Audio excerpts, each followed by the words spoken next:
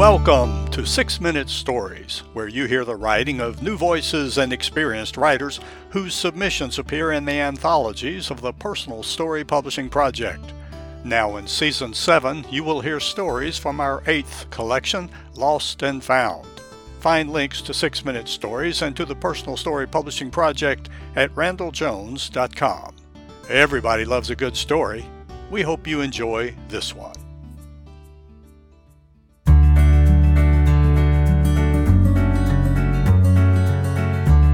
The Worst Day of My Life by John S. Viccellio. I hated fourth grade in Chatham Elementary. My teacher was impatient, always angry and mean.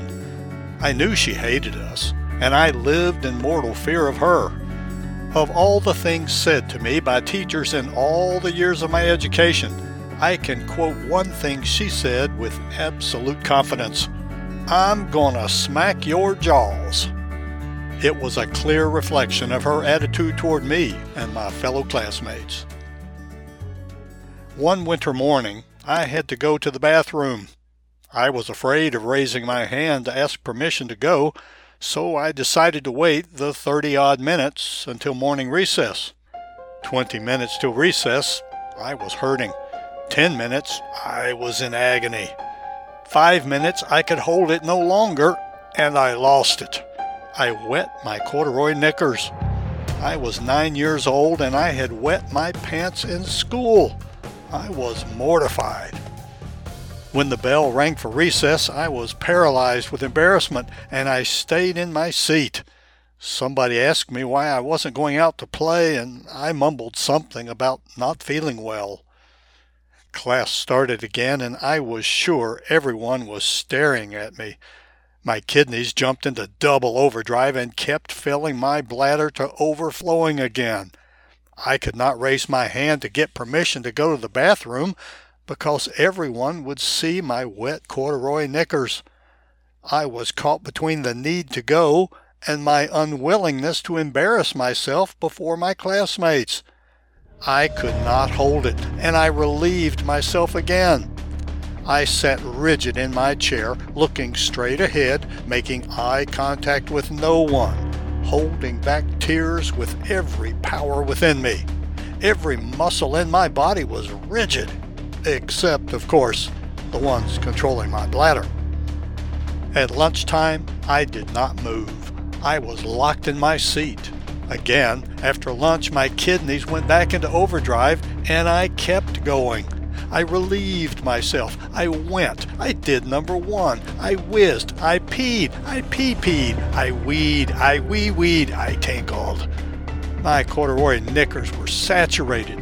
My chair filled up and overflowed. It ran down my leg and drenched my knee-high stockings. It ran over the edge of my chair and began to drip. Each drip sounded louder and louder to me, like pebbles falling on a tin roof. The drips turned into a puddle under my chair. The puddle turned into a lake. A tiny rivulet left the lake, became a stream, and then a river flowing over the uneven floor to the edge of the classroom. I looked straight ahead, stone-faced. The class was unusually silent, I thought.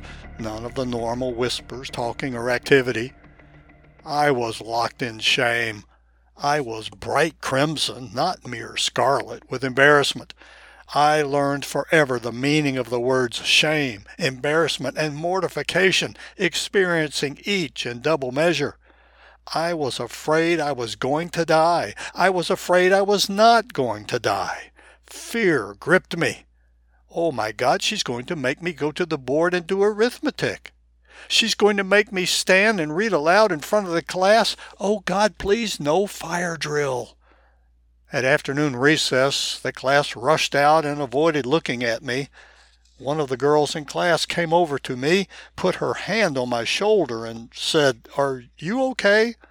I will never forget her simple act of kindness and genuine concern. When school let out, I waited until everyone had left. Then I ran from the room, ran out of the school, and ran home, my corduroy knickers swish-swishing all the way. The cold got to the moisture in my pants, and I felt like I was freezing. When I got home, with tears streaming down my face, I told my grandmother what had happened. She helped me off with my clothes, heated a kettle, and made me a warm bath.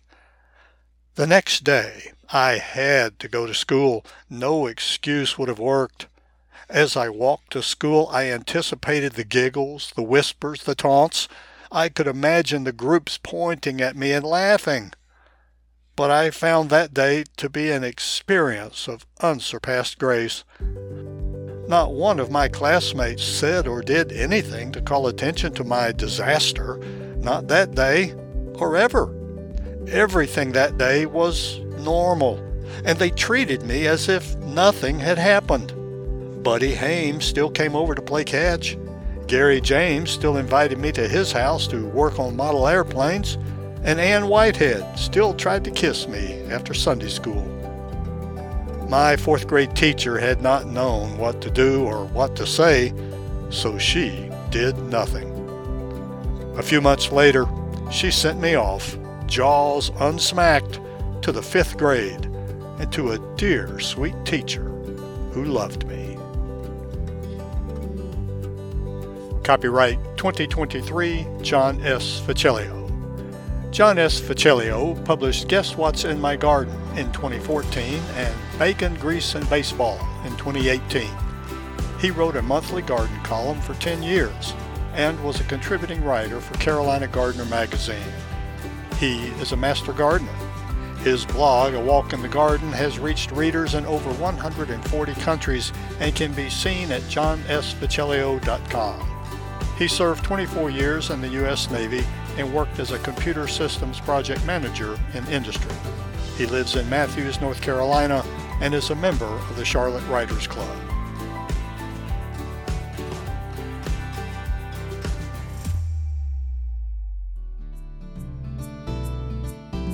Thank you for listening to another 6-Minute Story. You can read them all in the 8 anthologies of the Personal Story Publishing Project. Find the link to our online store at randalljones.com. That's RANDELL Jones.com. There you can learn about submitting your own story for consideration for our next Personal Story Publishing Project. And remember, everybody loves a good story.